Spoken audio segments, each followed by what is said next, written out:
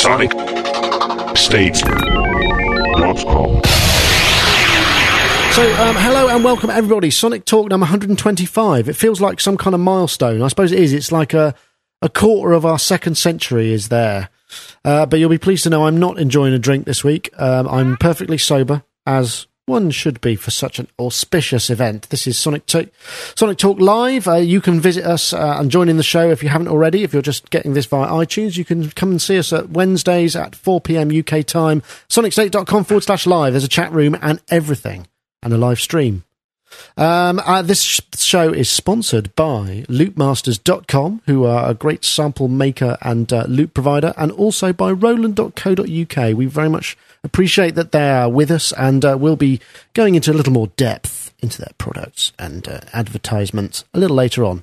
But in the meantime, I've got some guests, which after last week, I'm sure Dave will be certainly perhaps a little less sweaty and perhaps a bit more relieved, because last week it was just me and Dave talking about Music Messer, and it was mostly me talking about Music Messer because I was the one who was there. And so I'm sorry to put you through that, Dave, but I appreciate you hanging in there, and thank you very much. And it seemed to go down very well. We had quite a lot of views last week and listens. Phew. So DaveSpears.com. No, Dave Spears at GeForceSoftware.com. Yes, GeForceSoftware.com. Yeah. Hello. How's the world of GeForceSoftware.com? Now you took the whole of Messer off, so you must be racing ahead. You must be ahead of your milestones or something. No. Yes. No. I don't know. What day is it? Oh, it's Wednesday. Yeah. No, we're busy as usual. Yeah. What's that Disney theme tune? Disney song. Busy going nowhere, having a lovely time. I don't know that one. We'd like to be unhappy, but we haven't got the time. I forget. I think that was Seven Dwarfs, wasn't it? It sounds like it should be. Mm. Yeah, I don't. Anyway, great to have you back again. Glad you felt you could return after the trauma of last week. And also, I'd like to welcome Mark Tinley, who was also back. Last week you took a break, Mark. I'm sure you were doing lots of fun things. In fact, I know you were, because I saw you on Twitter when you said you had a monkey on your roof. So you must have been at the zoo, or at least I hope you were. We went to Woburn Safari Park one day last week. My older two children were visiting. Why can't I say that? What's happened to my mouth? Visiting. There you go. Spit it out, man. And they went back to Scotland by themselves on the train. How exciting is that? That is. Well, that's like an 8-hour journey, isn't it? Yeah. It was very nerve-wracking. I can imagine, yeah. Putting two kids on a train and thinking, God, I hope they don't get off halfway or something. Well, I'd just be more concerned about British Rail or whoever it is that's running the train being actually efficient and getting them there. That would be my worst worry, I would imagine. But I presume they got there fine and... It all worked seamlessly, in fact, yes. Beautiful. I love it when a plan comes together. I still haven't worked out whether I'm allowed to do that or not. I don't know. I did look Best not say any more about it, on the website to find out if I was meant to, but... kids go to school on the train, don't they? So I can't see it's any different, really, but a bit further maybe, but hey. Yeah, they didn't have to change. Well, anyway, I'm glad you made it. And speaking of Twitter, of course, you can follow our headlines and various other bits and bobs on twitter.com/SonicNick. We've also got Sonic State as a Twitter handle, but I'm trying to figure out a way to migrate all of our listeners, because every day you get more people following you on the other one, and I think, how can I move that? Because I don't want to lose them. Tricky conundrum, but yeah, you can follow our stuff anyway. So there is also me, which is Nick Bat, which people seem to be following.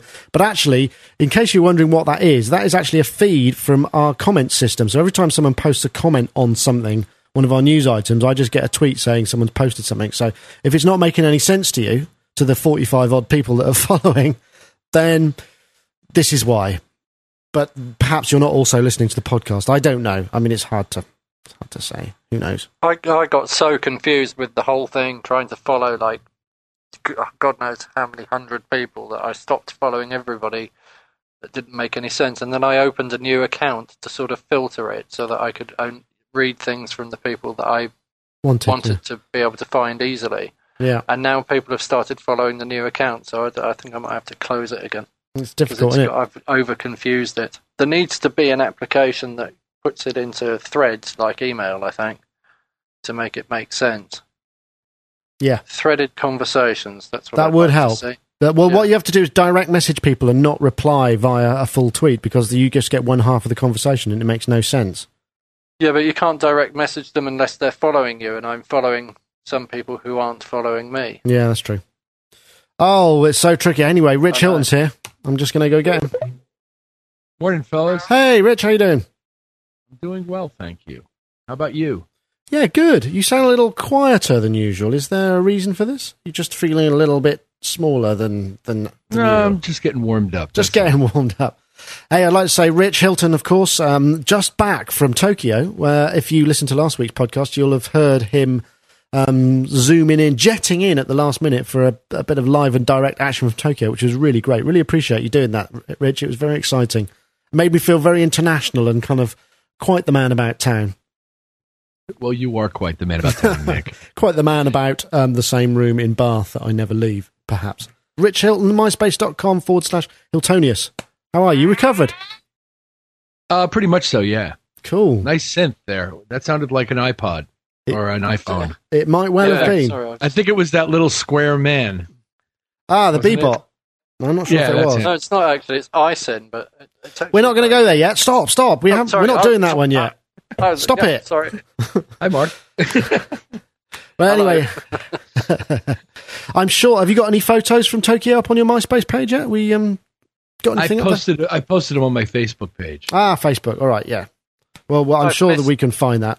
I just wanted to get something quickly out of the way, because last week I was telling the story about the two chaps I met in the lift at the fabulous Holiday Inn Express in Frankfurt, and I got a comment on the show notes for last week. The chap was called Miguel Silva, and you can check him out at www.mark2, that's mk2.pt, and there's loads of photos of his shop, and it looks absolutely brilliant, and it's all sort of to do with electronic music and DJing. So big shout out to Miguel this week, because now I know your name. I should have asked actually that last week, but I wasn't for last week, but I wasn't really kind of with it. I'm not good at this thing yet. So anyway, let's think. I'm glad you're here, Rich, because you mentioned last week that you'd been messing with Ableton 8, and now that Ableton Live 8 has been officially released, I figured you might be able to tell us a bit about it, because there's got some cool stuff in it. Would that be okay? Oh, sure, except everything I can tell you about it is stuff I learned before I got it. I haven't had that much time to work on it just yet. Mm-hmm. I did pull that they have an 8.01 already. Oh, really? And I've pulled that. Pray why? I wonder why that is. They didn't mention, but that's fine. I've seen incredible demonstrations of guitar looping in real time done on the thing. The new synth stuff seems great. The integration is good. It's a really well integrated program around their interface. It's an incredibly stimulating creative environment, Ableton, and that goes for versions that precede 8 as well. But the newer features are helping and appear to be really deep. And I just unfortunately have been kind of busy and haven't had time to play with it much. I did launch it and run a few virtual instruments and load up a couple of rhythm clips and put a whole bunch of effects on them, and because I beta test for certain people, so there's certain things I have to be able to run in certain areas like VST and AU, and and on PC as well. So I play with it quite a bit, but I don't actually work in it a lot. I still say I'm not sure I want to record a live basic track session into the thing because of the ergonomics of it. But for a lot of the rest of what we do in the world, it's really cool. And I understand I've got to get into it. I mean, there's a brilliant video on the Ableton site, actually, at the moment, which is of just a guy going through it. And he kind of explains it really well. He just sort of says, right, now I've kind of created a load of loops and patterns. Now I go into sort of your linear sequencer mode. That's kind of where most sequencers start. So you got all this stuff happening, and I was thinking, I hadn't thought about it like that. I really must get into it and see how I can get on with it. But the live looping looks good. I don't know what these new warp markers are all about, but they look pretty interesting as well. I just haven't had a chance myself. I went and looked at. I've got a license. I've just got to download it. But I need, as with all of these things, you sort of need something to work on to figure out how it can be useful. Is that right?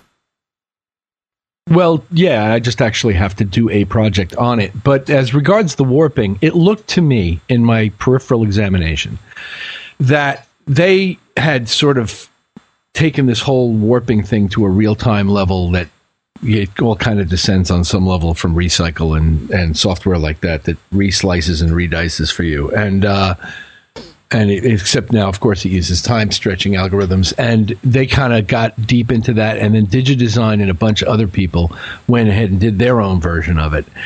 And now these guys have looked back at what the other guys did, and like with operating systems, it's all starting to meet in the middle a little bit. Like I'm starting to notice feature crossover. So the way I remember it vaguely is that some of the new warping features relate to some of what I believe DigiDesign is also doing. And that's just because of my experience with DigiDesign. There may be other companies whose stuff is doing it as well. Okay. Condra says the new operator is fantastic, which is is it an FM-based synth, or am I imagining it? Yeah. It would make sense being called that, I guess. In fact, that brings up an interesting conundrum, isn't it? Because there's new Operator 1, which is the Teenage Engineering. That's the name of their synth as well. I wonder if there's any behind-the-scenes chatting going on. Well, it's about $190 or €190 to upgrade from 7, I believe. A lot of people moaning about that, but I mean, it seems like there's a lot of work gone into it, and you do get a bunch of new instruments and this whole new working stuff. I've just got to get in there. I really, really should check it out because I've delved and never quite got far enough to kind of go, yeah, I've got it. Dave, I know you're a fan of Live, aren't you? Yeah. I haven't had a chance to check this out, I have to say. I've spoken to a couple of people who are saying that the Warp engine works in a slightly different way, and that's taken time for them to adjust. Okay. In fact, some people have said that it's actually taken them quite a long time to adjust. But from our perspective, there's a couple of really good things in terms of MIDI. There was a limit on the controls. You know, if you had a synth which had more than 127 or 128 parameters, that could cause problems, but that's all been sorted now. So, I'm looking forward to it, actually. So, because when I've been to your place and you've been showing me what you've been working on, you've generally been running that in Live. Is that just so you can get used to it? I mean, how come? Why? Why? Tell me. Live's great from our perspective because obviously on a Mac you can run VSTs and AUs, so it's really good to bug test, really. Makes perfect sense. Yeah. So can you run your instruments as a VST and an AU at the same time in Live?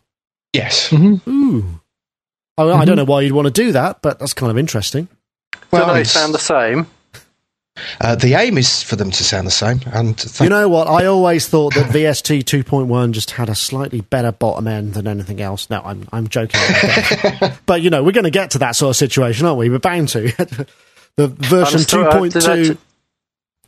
Go, Mark. Have I told you that I bought an iMac and I sort of installed Pro Tools 8 on it and have gone back into Pro Tools world from Logic. Mm-hmm. And with the same, and using one of Dave's synths actually, with the same hardware, the difference between the Moog on the Logic platform and the DigiDesign platform using exactly the same hardware is astounding. Oh, really? Pro Tools sounds way better than Logic. Is that just down to the mix engine? I don't know what it's down to. I've no idea. I was quite flabbergasted. I had headphones on. I was a really decent set of headphones plugged straight into the front of an 002 Firewire DigiDesign interface, and I was playing around with the Moog in Pro Tools, thinking, "Wow, this sounds really good." And then I thought I'm going to just go back into Logic because I need to do something in there, and I booted exactly the same synth, exactly the same patch. And I thought, hang on a minute, something sounds different here. And it sounded sort of fizzy around the edges and like something was a bit, I don't know, like almost like bit degradation, but not quite like that. A different sort, a different kind of fizzy around the edges. Wow, that does so sound like... I went back to the other one and absolutely, definitely, one of them has a much more, kind of clarity about it. In the same way that the Nord Micro... What's that thing called? The Nord Modular sounds like way better than a computer sound card. I mean, it was just kind of weird. That's interesting. Dave, How's it feel? You got that sprung on you. Oh, fascinating. I think it must be down to the actual audio engine, surely, because I know they've overhauled it in Pro Tools 8, haven't they? Haven't they kind of made everything 64-bit and massive and stuff? Or is that wrong? Yes. I think you're right. So I suppose there is some truth in it. Fascinated by this. Fascinated. Oh, well, we'll have to do some experiments. Did you try it with other synths as well? I haven't tried it with other synths, and I'm now just thinking, God, have I put my foot in it? Because maybe Dave's AU version isn't quite as hot as the RTAS version. No, I'm sure. I don't think it's that at all, actually. I do think it's down to the way that Logic handles audio through the DigiDesign interface. Yeah. What was the interface you were using? What was the sound card? A Firewire 002. Oh, okay. I'm going to do this today. Yeah, run Logic through your 002, and it will definitely. No, I'm going to run it. I'm going to run it through the 192. Okay. Oh, right. Yeah. Okay. Because I think because it used to be that Logic would use the DAE, didn't it? Wasn't it? I should say. Yeah. So you could only have RTAS plugins from within Logic, and now you can have AU plugins from within Logic going through to the Firewire interface. So there must be some kind of conversion going on that doesn't sound as good, I guess. Yeah. Oh, well, there we go. Maybe it is the mix engine. I don't know. Try it out with some other synths and see how that works. But anyway, Ableton Live 8, it basically sounds like we all need to get stuck in and check it out. Dave, have you got it yet? No, I haven't. I need to. Yeah. Houston, if you're listening. Yeah. That's Houston Singletary. Big shout out to him. He's done a couple of Ableton sort of workshop clinic things with us. Great guy, great demo guy. Very on the case. Right, what's next? Oh, an interview with Trent Reznor. Now, this was something we put it on we embedded it in a news item on our thing, and it was I found it on Trash Audio, which is a great blog, and it was quite an interesting. Is basically Dig.com, who everybody knows Dig, I'm guessing. They canvassed a load of questions. The ones that the 10 that got the most votes were asked of Trent in a sort of interview scenario in a studio. I'm guessing it was his studio. And he was I thought it was really interesting. I've never seen Trent Reznor apart from in videos where he looks a lot sort of younger and more 80s looking. In this, he reminded me a bit like the son of Elvis or something. I mean, he's quite a kind of physically present and deep voiced kind of guy. He's sort of, and talks an awful lot of sense. But it was a very interesting interview, and it's 40 minutes long. And just to sort of ease us into maybe some of the topics he was tackling, I thought, anyone get a chance to do any gear spotting? Because there was a heck of a lot of stuff. Wall of things behind him. I just like to chip in with obviously the Metasonics, almost the entire selection of Metasonics pedals were there, I think. Yes, the Dope stuff. Oh God, blimey! I saw a Vermona. Yes, and the Shipman filter, which is superb, and probably the only person in the world who can afford it. I mean, that's actually not true. It's an expensive piece of kit, but it does sound absolutely amazing. In fact, Carsten Shipman was demoing at Mesa. We've already got him, and we talked about him last week about he's sort of transformed into this kind of Ralph Lauren type character. But he's still demoing this amazing filter just by having. He has I think it's a Yamaha RX-7 drum machine, and he just runs that with the same pattern into this filter and just messes with it, and it's incredible. I mean, it just, the transformations, the ebb and flood, that's right, thanks very much, Decker. It sounds brilliant, and he's got one of them. Anybody else spot anything, Mark? Did you have a chance to check this out? No? He hung up, in fact. He's gone. He's gone. It must have been something I said. I will go back and get him in a sec. Rich, did you see this? What an interesting guy. I'm embarrassed to say I did not see it. Oh, hold on. But this actually brings me to the perfect opportunity to play the new, improved, Howard Scarified Tumbleweed moment.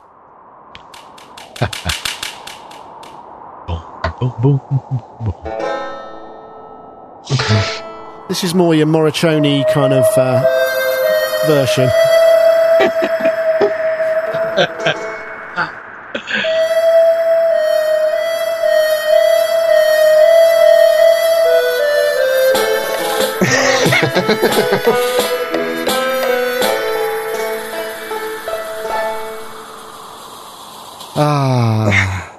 I did say to Howard that I was really looking forward to the opportunity to playing it, but not too much.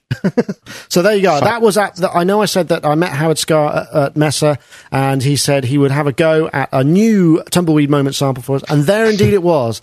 That is made by one of the top sound designers in the business. I'm flattered. We should all be flattered. Mark has just sent me one message which says, help. What's up, Mark? I'll read it out because obviously this is text, not very good radio. He might come back to me in a minute. Maybe he's crashed. Maybe, I don't know. I'll go and get him again. Oh, Mark.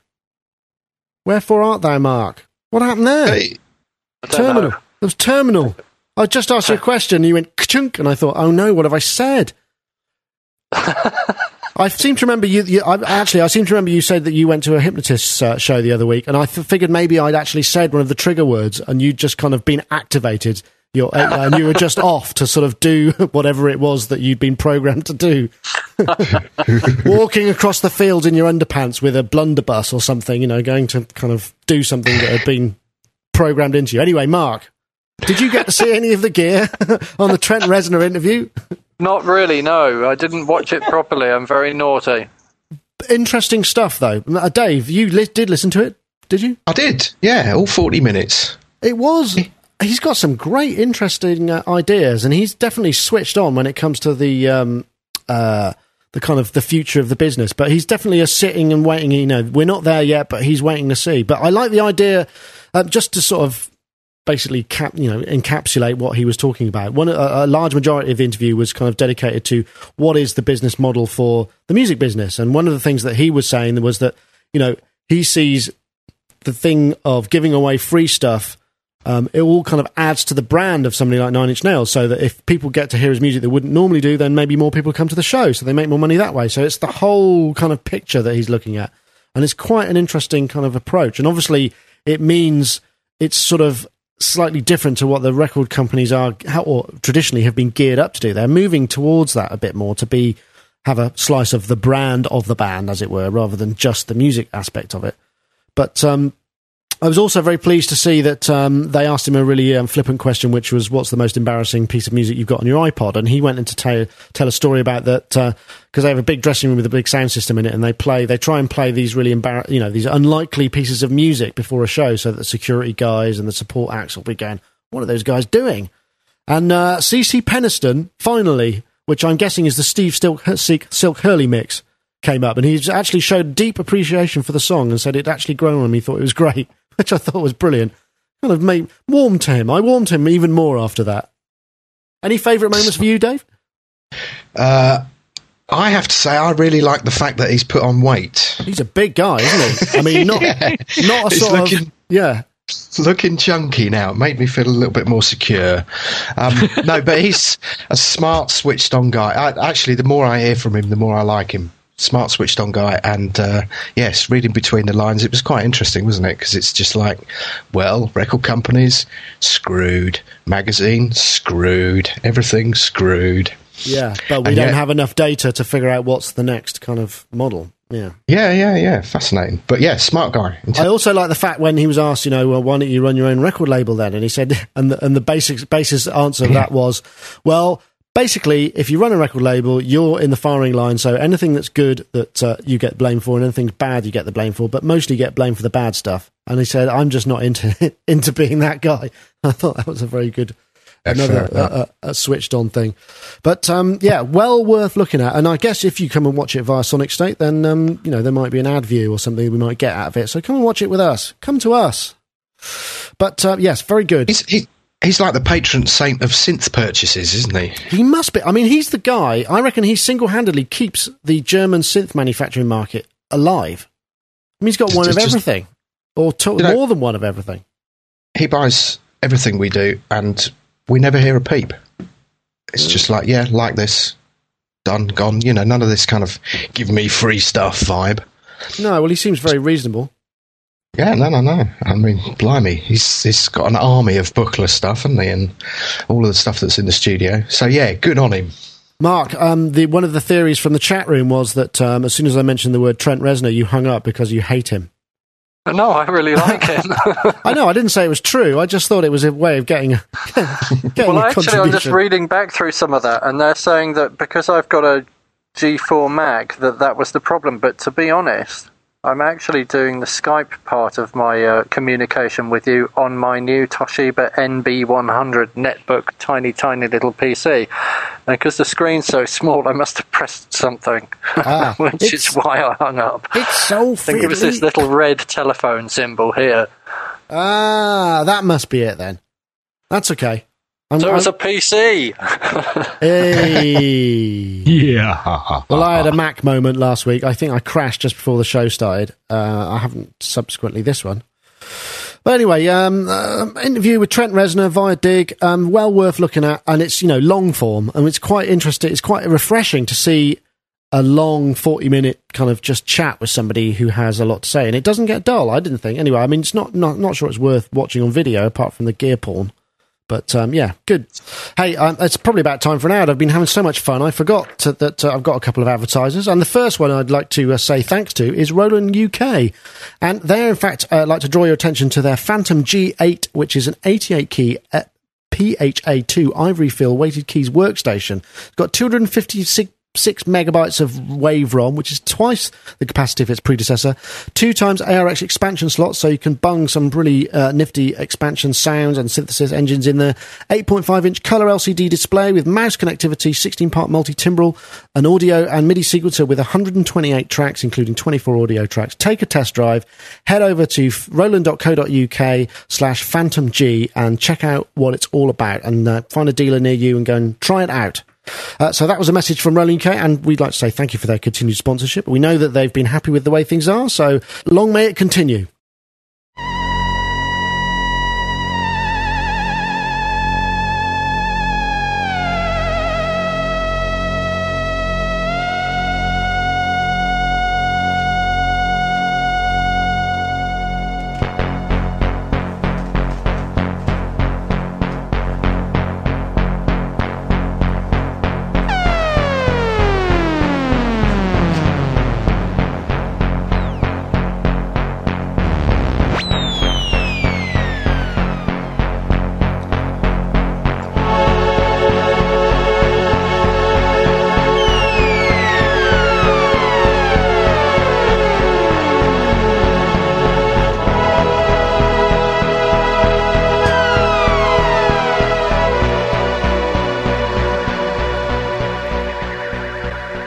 Very Jean-Michel Jarre, like. That was from a chap called Tom Wave 2600 via YouTube. And that was... the cost of that jam there was something in the region of $11,000 because he was using an MS-10, which is around about £400 or £500, MS-20, which is about £1,000, a 2600, ARP 2600, which I saw on eBay for £4,000, so that's about $6,000, and a VP330, which is the kind of chord thing that you were hearing there, which is $2,000.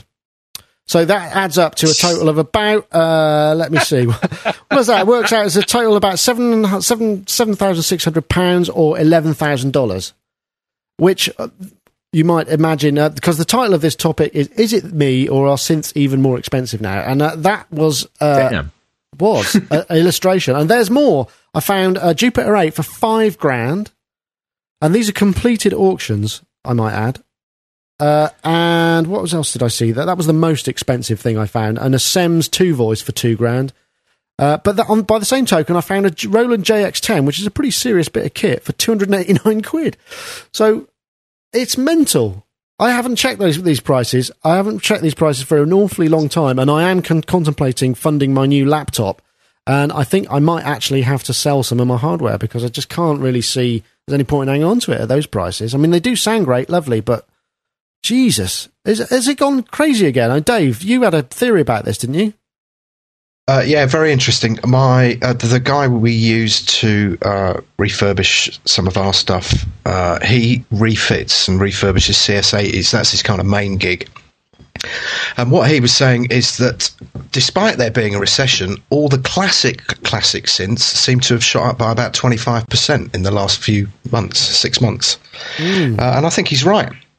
I think he is right. And what he was saying is that, there are certain types of the real classics, like a CSAE and an 8 voice and various Jupiter 8 and whatnot. They will always appreciate in value. Yeah. And people are looking towards them for investment purposes, which I'm not sure whether I entirely agree with on many levels, actually. I think you should use the bloody things. And also classic cars. That was his other thing. If you look at certain classic cars, whereas some vintage stuff, just because it's old, it used to be worth a load of money, but actually people have sussed out that it wasn't really that good, so that hasn't appreciated in value. Oh, hold on. Jupiter 4, 1.6K. That's just mental. That is crazy, isn't it? That is bonkers. Yeah, but at the same time, there are a lot of stuff that is a lot cheaper. But yeah, I mean, I've got a Jupiter 6, which I've had for a while, and I love it. But I haven't been using it, to be honest. I mean, it's just upstairs, But I ordered a new set of knobs and faders for it, so I can replace everything, so it'll be up to kind of scratch, and I'm going to sell it. I mean, I can't afford not to, really. I mean, I need a new laptop, which I can run, I don't know, Imposca 2 on or something, whatever. But that's just bonkers, isn't it? I mean, Rich, I know you haven't got a lot of hardware yourself these days, but I mean, wow, it's not the time to buy, is it? Well, actually, funny you should mention it, because I've just been renovating certain areas of the house which required me to dig through things, and my children implored me to uncrate my Moog synthesizer and set it up with my clavinet and my MS-20. And it's all up here now in my music room. Oh, cool. Awaiting setup, awaiting wiring and such. But nevertheless, and I'm going to have to find that power supply for the clavinet. But anyway, it's I am surprised by the value of them. I'm somewhat encouraged that some of this crap that's still sitting in racks in front of me might actually turn into some money. Well, I mean, at these prices, I mean, it is starting to look like there's an investment, because I've also got some other synths that aren't very desirable at the moment. I've got a Korg Mono Poly, I've got a Juno 106, I've got a Yamaha CS15, which aren't actually kind of getting particularly high prices. So I'm going to may as well just hang on to those. No point in selling them because I like them. But anyway, I'm glad you've got some hardware going on there. Have you been patching like a good one on your MS-20?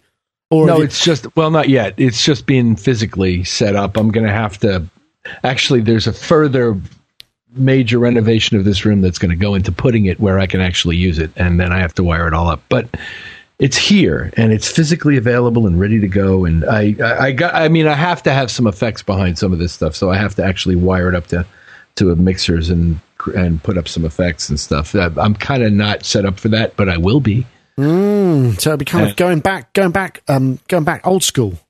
You'll have like a Captain Beefheart pod. If they're interested in it at all, I'm totally down with doing it. If it interests them in the least, then I have to tune the clavinet, of course, because it's been years. The last time that thing was used, we were working on a Bowie album in 1993, and I used the pianet side because it's a duo, and we needed a sort of a faux Wurlitzer thing, and we ran a pianet through a tremolator and took one side to get the tremolo effect. Wow! But I digress. Nice. So yeah, I'm all, right now I'm feeling all vintagey. Feeling all vintagey, yeah, nice. But not so much at my work at the studio because I like the recallability of.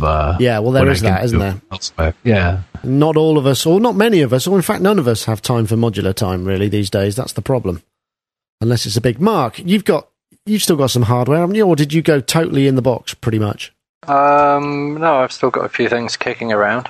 But you've just sparked me to go and look on eBay while we were having this conversation, and I found a Roland JD800 on eBay for £16.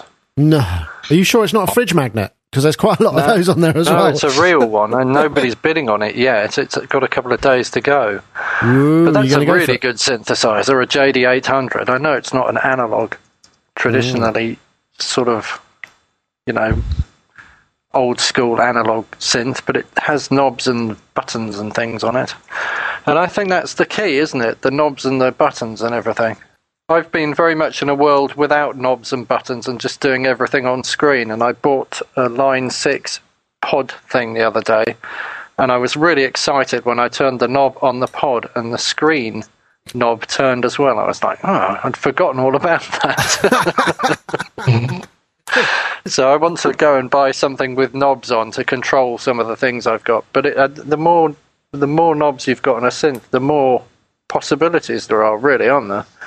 I mean, I think that's the key. It's that whole thing. We've discussed it before, haven't we? It's the how much longer does it take you to figure out where the parameter is on a screen that you can generally, I mean, it's becoming polyphonic now, control in a mono state, so one parameter at a time.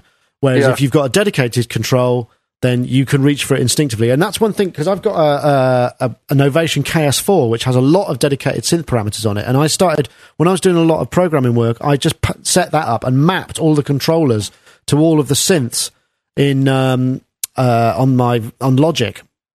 So that, you know, if I need to adjust the cutoff, I reach for the cutoff. If I need to adjust the release, I release. You know, I've got a dedicated release button on the not fader. Yeah, I mean, I did the same thing. I've got a Korg Control something or another, 49, I think, which I'm selling, actually. But I mapped all the knobs and faders on that to all of the synths in Logic when I was in version 7, and when I upgraded to version 8 unmapped them all again for me. So I don't know why I can't get it to work anymore. But you sort of don't really want to have to do it all again, do you? I mean, once is enough. And the other thing, while we're at it, the real swine about Logic is, or it used to be, you'd map it to you do all the plug-in mapping, but it would be on a per song basis. So unless you were working on your kind of auto load, if you came in and then started working on another song which you hadn't set up, you had to kind of do it again, and that's just so annoying. I mean, there's no need for that in this day and age. It should be a separate configuration file. I'm very curious about this auto map thing. The Novation and is it Evolution or something? Who's the other one? You kind of need. Yeah, you need to work? You sort of need. Well, Rich, I know Rich hasn't had some great experiences with that. I think for some things it does and some things it doesn't. I mean, Rich will probably be able to give you a little bit of a user story on that one. Sure, it works. I'm disappointed in what they've done in terms of templating it for you. But if you're patient and interested in mapping your own stuff, absolutely it works. And apparently it's pretty easy and not too bad to save, and they've just come out with a new version, and I just was disappointed that I was going to have to create templates for commonly used things. I thought that was kind of odd. I thought the least they could do. I mean, there is a finite number of things they really have to support out there. Yeah. I think it's getting better. I mean, I think because they were quite early to go with this, and they had a lot of stuff to wade through, and, you know, I think now it's a lot more intuitive from what I understand with Automap 3 and Automap Pro. It's definitely what I saw that Rob Jones showed me at Mesa. It was pretty impressive, actually. Mm-hmm. So what should I buy then? Should I buy a Nocturne, a Novation Nocturne? Nocturnes are cool. The thing about the Novation stuff is there are lots of people who are kind of bitching. It has gone up a bit, and you're sort of getting less LCD, which is a bit of a drag. But you can, with Automap Pro, you can have multiple controllers and just assign them to particular things, and that will be remembered. So you could have like 4 or 5 Nocturnes, and each one would control a different plugin, so you could have real-time control of all of them at the same time. Do you see what I mean? Yeah. So that's quite cool. I don't know what you have to pay for that. I think it's like, I would hate to say it, but I don't think it's very much. I have a Remote SL, and it's a really nice set of controls, if that's what you're after.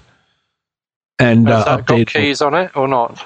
No. Well, you can get it with or without. You can get it either way.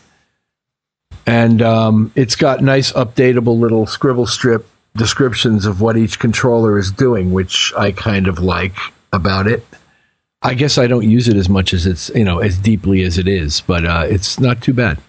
What do you use for controlling the Pro Tools system at work, Rich? A Novation SL, Remote SL, 61 key. Right. Oh, okay.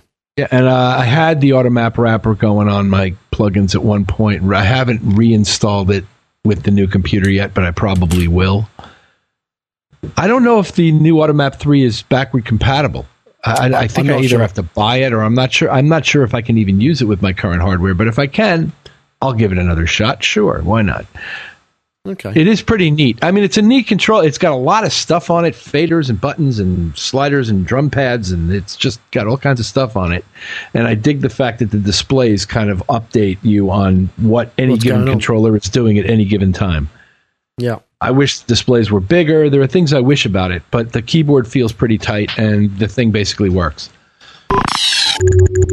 There's also a couple of new synths from EMU, and I was reading about this, and I was thinking, great, that's fantastic. But then they said it was going to be coming out in spring, and these are the new synths. They're called the longboard and the shortboard. There's a 61 key and a 49 key expressive performance instruments with high-quality synth action keybeds, based on the 8030 sound engine, which I think is the stuff that they put in their sound cards, if I'm correct. And it's got some kind of pipeline wireless transmitter as well. So it looks really interesting, but it did say coming spring, which is kind of now. But there's no other information available. There's no videos of them, didn't see them at MESS or anything. Anybody know anything about this stuff? No. I feel my finger reaching for the Howard Scarr tumbleweed moment, and I think to be fair, this is actually warrants a tumbleweed moment because they've sort of promised and they've not delivered. So I feel it's not actually my fault, but Howard still gets the moment. So here's the tumbleweed moment from Howard Scarr. Once again, just for you, Mark.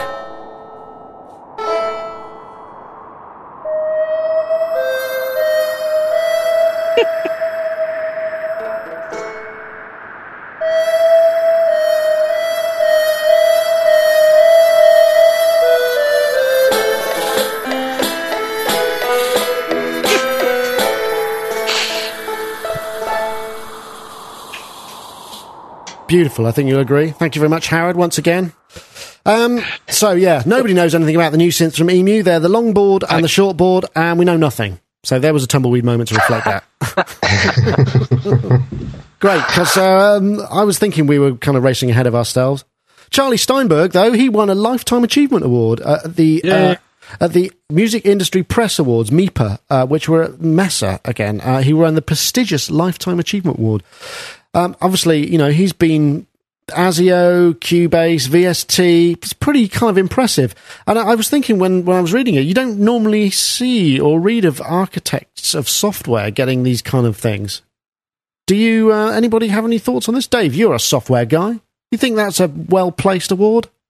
I do, yeah. I think Charlie Steinberg and Manfred Rurup, the two co-founders, yeah, brilliant.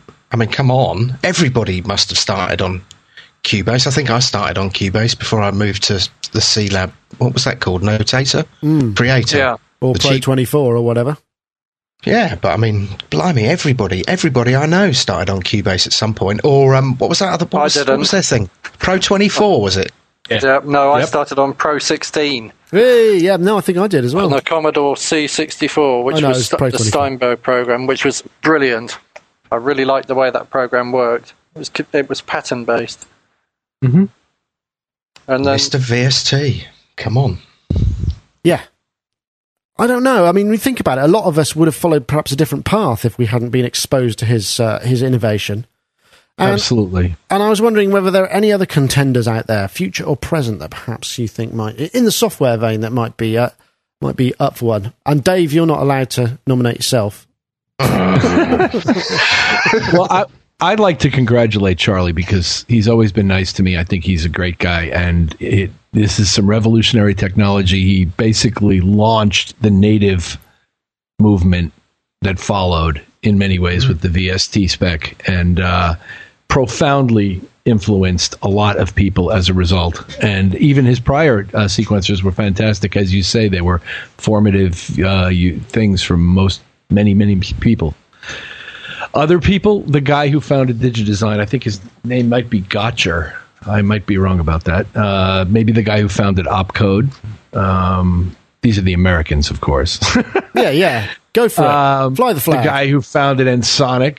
You got to include, probably in Oberheim, Jim Cooper, Roger Lynn, Dave Smith. I'll handle the Americans. Okay. For today. Let you guys handle the rest of the world.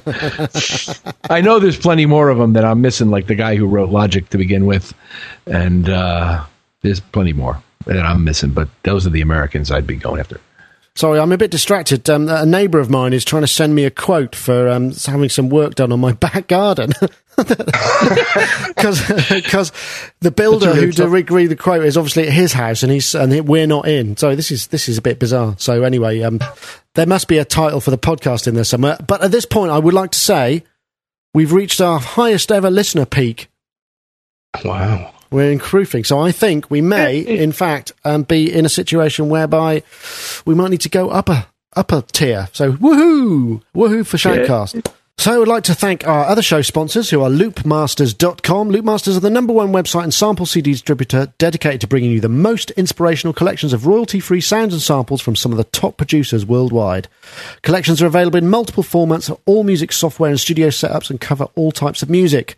And they're offering us a special deal. If you send an email to info@loopmasters.com with the subject Sonic State VIP, Sonic State one word, VIP another word, they'll be able to send you a coupon for 700 to 800 megabytes of free samples, which you can then go and download and avail yourself of. So check that out. That's info@loopmasters.com with the subject Sonic State VIP. Also, they'd like to bring your attention to their new sister site, which is looptv.net. It's a new monthly electronic music production videocast, totally free, dedicated to music production tips, sampling news, competitions, and features on labels and producers working with loopmasters.com. Once again, thank you very much to loopmasters.com for their sponsorship of the podcast. It's the ISIN.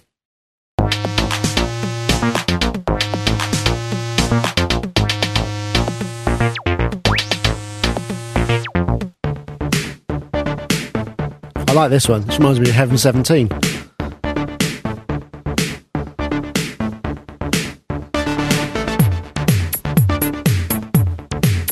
Anyway, I won't go on, because there's quite a lot of demos. And that's the new ISIN, which is a kind of collaboration between AudioMidi.com, who are an online retailer, which was actually, it was conceived by Russ Jones and Doug Edge, who work for AudioMidi.com. The design doc was drafted by somebody called Mitchell Sigmund, who's the AudioMidi synth nerd in residence, and Harry Goss, Goes, G-O-H-S, of German software developer Versyn, took the design doc and brought it to life into a iPhone app. It just struck me this is a kind of good thing to talk about, really, because I did hear an interesting fact about iPhones, and that was by the end of 2009, they reckon there's going to be at least 30 million iPhones and iPod Touches out there in the marketplace. Just amazing. And you got to think, and how many computers capable of making music might there be? Probably nothing like as many as that. And you just got to think, this has got to be the future. And they seem to be getting better and better. And this one's kind of cool. It's got 3 parts, got 2 synth parts, a drum kit, a sequencer, effects units, and this sort of really crazy modulation doodah, which is like you turn it into an XY pad, and if you flick the dot, it just sort of bounces around like a Breakout, but so it creates a sort of LFO. Anyone seen it? I know Mark downloaded it, but Mark seems to have vanished. So anybody else? Come back again. Oh, you come back. I'm in a world where a child is throwing a tantrum because he missed 30 seconds of a movie, and he's now consequently missing 5 minutes of it because he's obviously not watching it because he's screaming and shouting at. I've been there. Easter holidays, eh? So I don't know. Should I wind it back 30 seconds so you can watch it? Or should, what do you think I should do? I don't know. Well, yeah, that's tricky, isn't it? Or should you kind of play the firm hand and sort of say, no, not until you calm down? But you are doing a live show. I am doing a live show, yeah. I'm playing with ISIN now, and I quite like it, actually. But what I've discovered is if you hit a key on the keyboard and then you slide away from the key, you get a portmanteau kind of thing. So it's like... It works a bit like that little Bebot thing. Was it iBot or Bebot or whatever? Mm-hmm. It's not as playable, but yeah, I know what you're saying. In fact, thinking about it, it's pretty much the same kind of interface, isn't it? Because it's a grid and stuff. But I haven't got very deep into it yet, and I think I'd better go and rewind a movie and come back in a few seconds. Okay, all right. Judging by the sound of what's happening. I think it was £2.99. I bought it this morning and just downloaded it on. It was a piece of cake. The only thing I find, it sounds quite interesting, it sounds quite good, it sounds quality, but the problem I have with a lot of these things is that it's pattern based, and I don't work in pattern mode. It doesn't work for me in that way. So I can't really kind of get as excited about it as perhaps something that's just purely real time. I know, Dave. Sadly, I haven't checked it out. I've gone back to games on my iPhone. Have you? I'm slightly obsessed with something called, I think it's called Play Golf or something. Golf. Yeah. So, man, there's no hope for you. It's a middle-aged I'm going to send you some tartan trousers. Yeah, I walk around the house in some play. I know. I mean, people in the chat room do get a kind of bit peeved about us talking about the iPhone, but you can't ignore that how many millions of these units there are out of these. I'm watching I'm on the Apple.com website, and on the thing it says the App Store is about to hit 1 billion downloads, and it's at 957,143,267. Oh, hang on, 300. Yeah, it's just going up like by less than a second. We're in the wrong game. We need to. What I need to do is somebody to write me an application for the iPhone that we can just stream the podcast through and sell it somehow to people on iPhone. Now, obviously, present company except all the people in the chat room will obviously won't have to pay for anything, but it just seems like they're opening it up to for all these sort of charging models and things. And one of the big problems is with internet content creation is getting paid, and in the same in creating software instruments, I'd imagine as well, Dave, is actually getting paid for it and not just kind of people expecting everything for free, which is fine. But there comes a point when, you think, well, actually, is there a way to monetize this stuff a bit more? And it's just, but 1 billion applications and, tens of millions of units. I mean, those are numbers that are very, very hard to ignore, aren't they? It's just amazing. I think my last conversation with somebody who does a few iPhone apps, I think he said when they started there was something like 100 apps, and now there's something like 14,000. So it's definitely a growth area. Yeah, I'm getting chastised by Guru One, who's for money, Nick. The thing is, Guru One, is I actually do this for a living. I don't do anything else, so it sort of has to a little bit. Unfortunately, but I'm not suggesting I'm about to charge for all our content, but it opens up an awful lot of interesting possibilities. It's a platform that we can, the general public can use. And 2 and 3 quid for an app, blimey. I mean, I've downloaded some that are 60 pence or something. I don't know how often I'd use them, but it's a toy. I tell you what, I downloaded something really useful for the iPod Touch. I know I'm going on about this, but there's a thing. It's basically a Wi-Fi trackpad and mouse pad. And because one of the things when I'm recording reviews in the office, the computer that I feed the video in is across the room, and I can see myself in it. But I have to set the shot up, go over, press record, come back, sit down, start again. Whereas this, I could just leave it on the desk and I can actually control it from my iPod, which is kind of cool. That is a functional and useful thing. Anyway, I've got a bit tangential. I don't know if Mark's managed to rewind his movie yet and come back to us with Icy. Everything. Save us, Mark. Talk about synths. I like synths. They make good noises. Hey, I've got a great idea for a podcast. Let's just talk about synths. What's going on in the chat room? What's their issue with this iPhone? No, thing? it's not. It's not. It's just I think a lot of people resent the mainstream nature of it, and the fact that we're talking about ways of making money out of content, which is kind of what we do as as artists, whether you're a musician or a podcaster or a website runner, whatever. That's kind of what you have to do. But you're meant to charge for content. Well, I don't know that. That's where I've been going wrong. I keep giving all mine away free. Yeah, so do we. We always give ourselves away, and I'm sure we always will. But anyway, Mark, you were going to tell us what you felt about the iSynth application. Imagine that you've got an idea for a tune and for me, the thing that I used to use all the time was the QY20, and this more than replaces it. So imagine you're somewhere and you've got an idea for a tune and you just want to put it into a sequencer of some sort so that you can remember it. These things, all these kind of things in the iPhone are just brilliant. I mean, imagine going back 15 years and somebody telling you that this was going to exist at this time. In 1995 or whatever, when I was fiddling around on the QY20, if somebody had told me I could do all of this in my telephone and take pictures and communicate with people, do my email and everything on a real-time basis, I just wouldn't have believed them. So I think it's brilliant. I think all these iPhone things are brilliant. And until somebody comes up with an alternative platform that people want to develop for, then that's going to be the platform of choice. Because basically, as a software developer, you're not going to be, Dave, you wouldn't start developing plugins for the Commodore C64 because nobody's using it. There are a few people who are, but it's about where you can sell the most products ultimately. Otherwise, you're not going to, all that work's pointless, isn't it? I think what's fascinating about this is that, you can have really young, fresh developers. I mean, there are an awful lot of examples of, people who've just kind of come out of college, had a great idea for a little app. Because of the iTunes store, that whole model, they take care of that whole back-end nonsense. So you don't have to get involved in, bloody great databasing and all the rest of it. So you can just concentrate on your app and release it and just kind of see how it goes. Yeah, and there are some really, really good ones.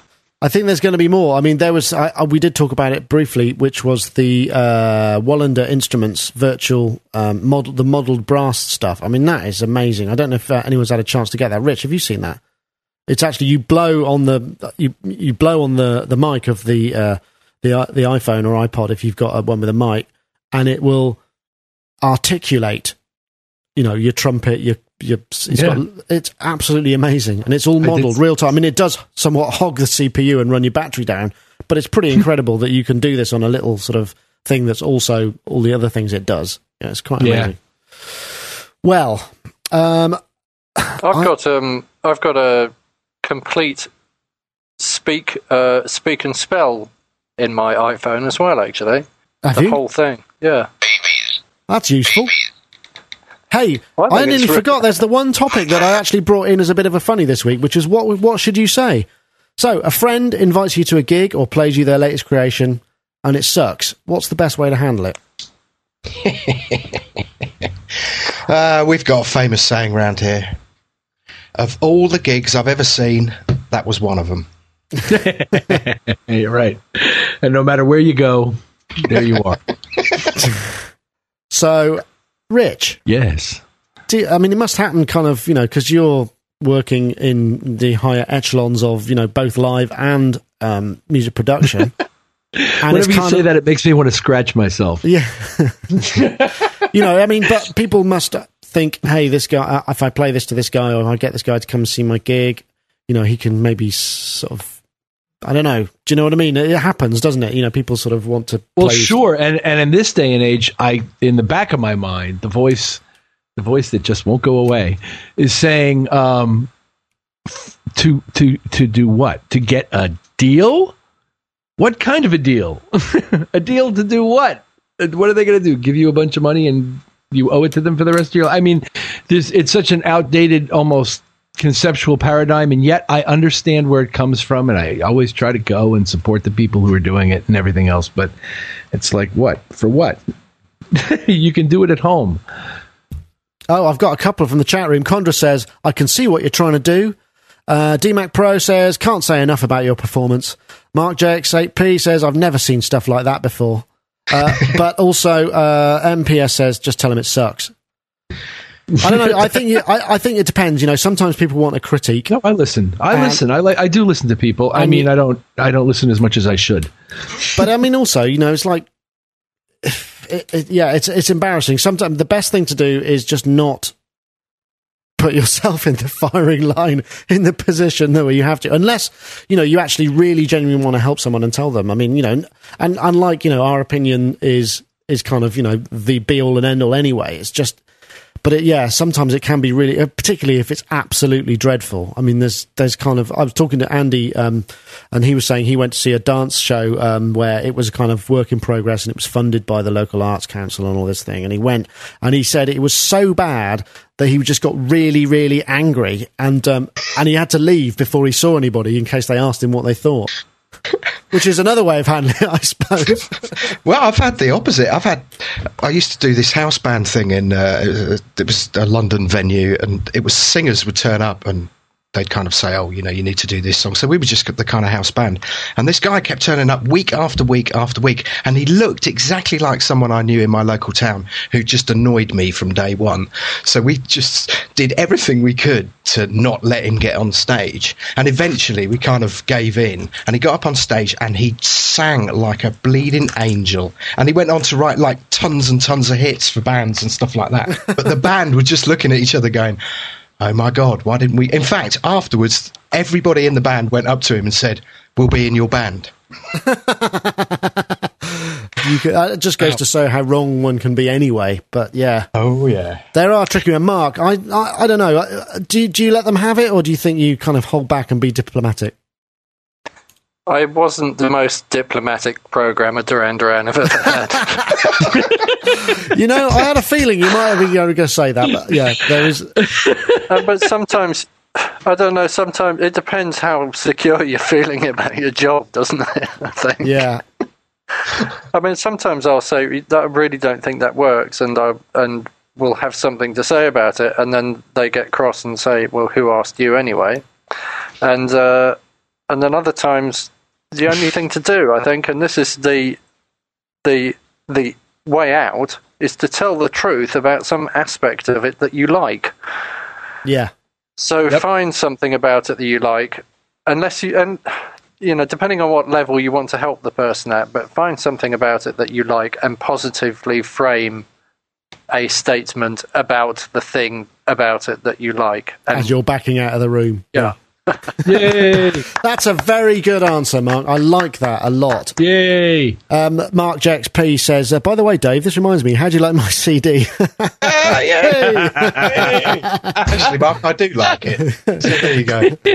I have the same thing. Or the worst one is when you think you've been asked one thing, and so you start saying what you think you were asked, and then after you've finished saying what you were saying, you realise that they weren't asking you that at all, and you've actually said far too much.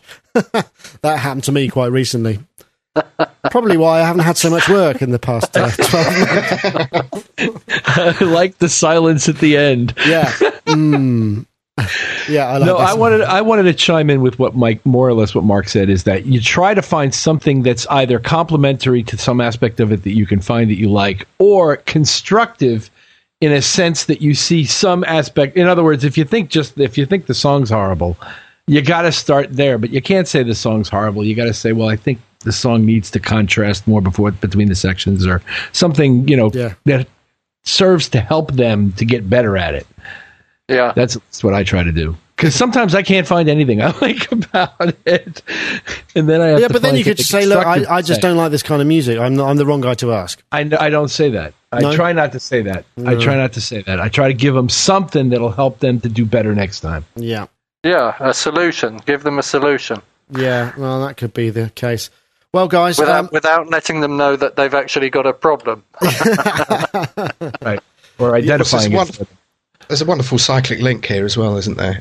Like, if Rich says, what Rich was saying, people asking, can you get this in front of somebody for a deal and whatnot? I think the solution would be to send them to Trent Reznor's video. Yeah. Well, we're getting towards the end of the show, and it's all gone very well. We've broken our live streaming streams count. I'm not going to tell you how many there are, because it's not as many as you might imagine, but it's a reasonable number, and it's higher than it has been ever, which is fantastic. But you can still listen to the show in iTunes. You don't have to come and listen to us live, although you can, sonicstate.com/live. Thanks to everybody in the chat room for coming along. We really enjoyed the whole... I speak for myself. Everybody else may have hated it and just being nice. But I suspect not. So thank you very much for joining us in the chat room. And I'd like to say thanks to my guests here, who are Dave Spears from GeForceSoftware.com. Thank you very much for joining us this week. Thank you. And Rich Hilton from Chic, and Off to the Crib, I believe. Did you say you've got to go and do some networking stuff in your last tweet? Yes, it's true. We have a network issue, and the cable company, the provider, is going to come, and we're going to suss it out, and when they leave, it's going to be wonderful. And while all that's going on, I'm going to try to do this synth test out of Pro Tools and Logic and have something to report back to you. Yeah, we'll be very interested to know that. Okay, Rich, well, thank you very much. myspace.com/Hiltonius. And Mark Tinley, thank you for joining us too. And I'm sorry that we maybe had to break the continuity in your childcare, but I appreciate you doing it just so the show could go on. Yeah, he's just got to that age now where he wants lots of attention, so putting him in front of a movie doesn't necessarily work quite as well as it used to.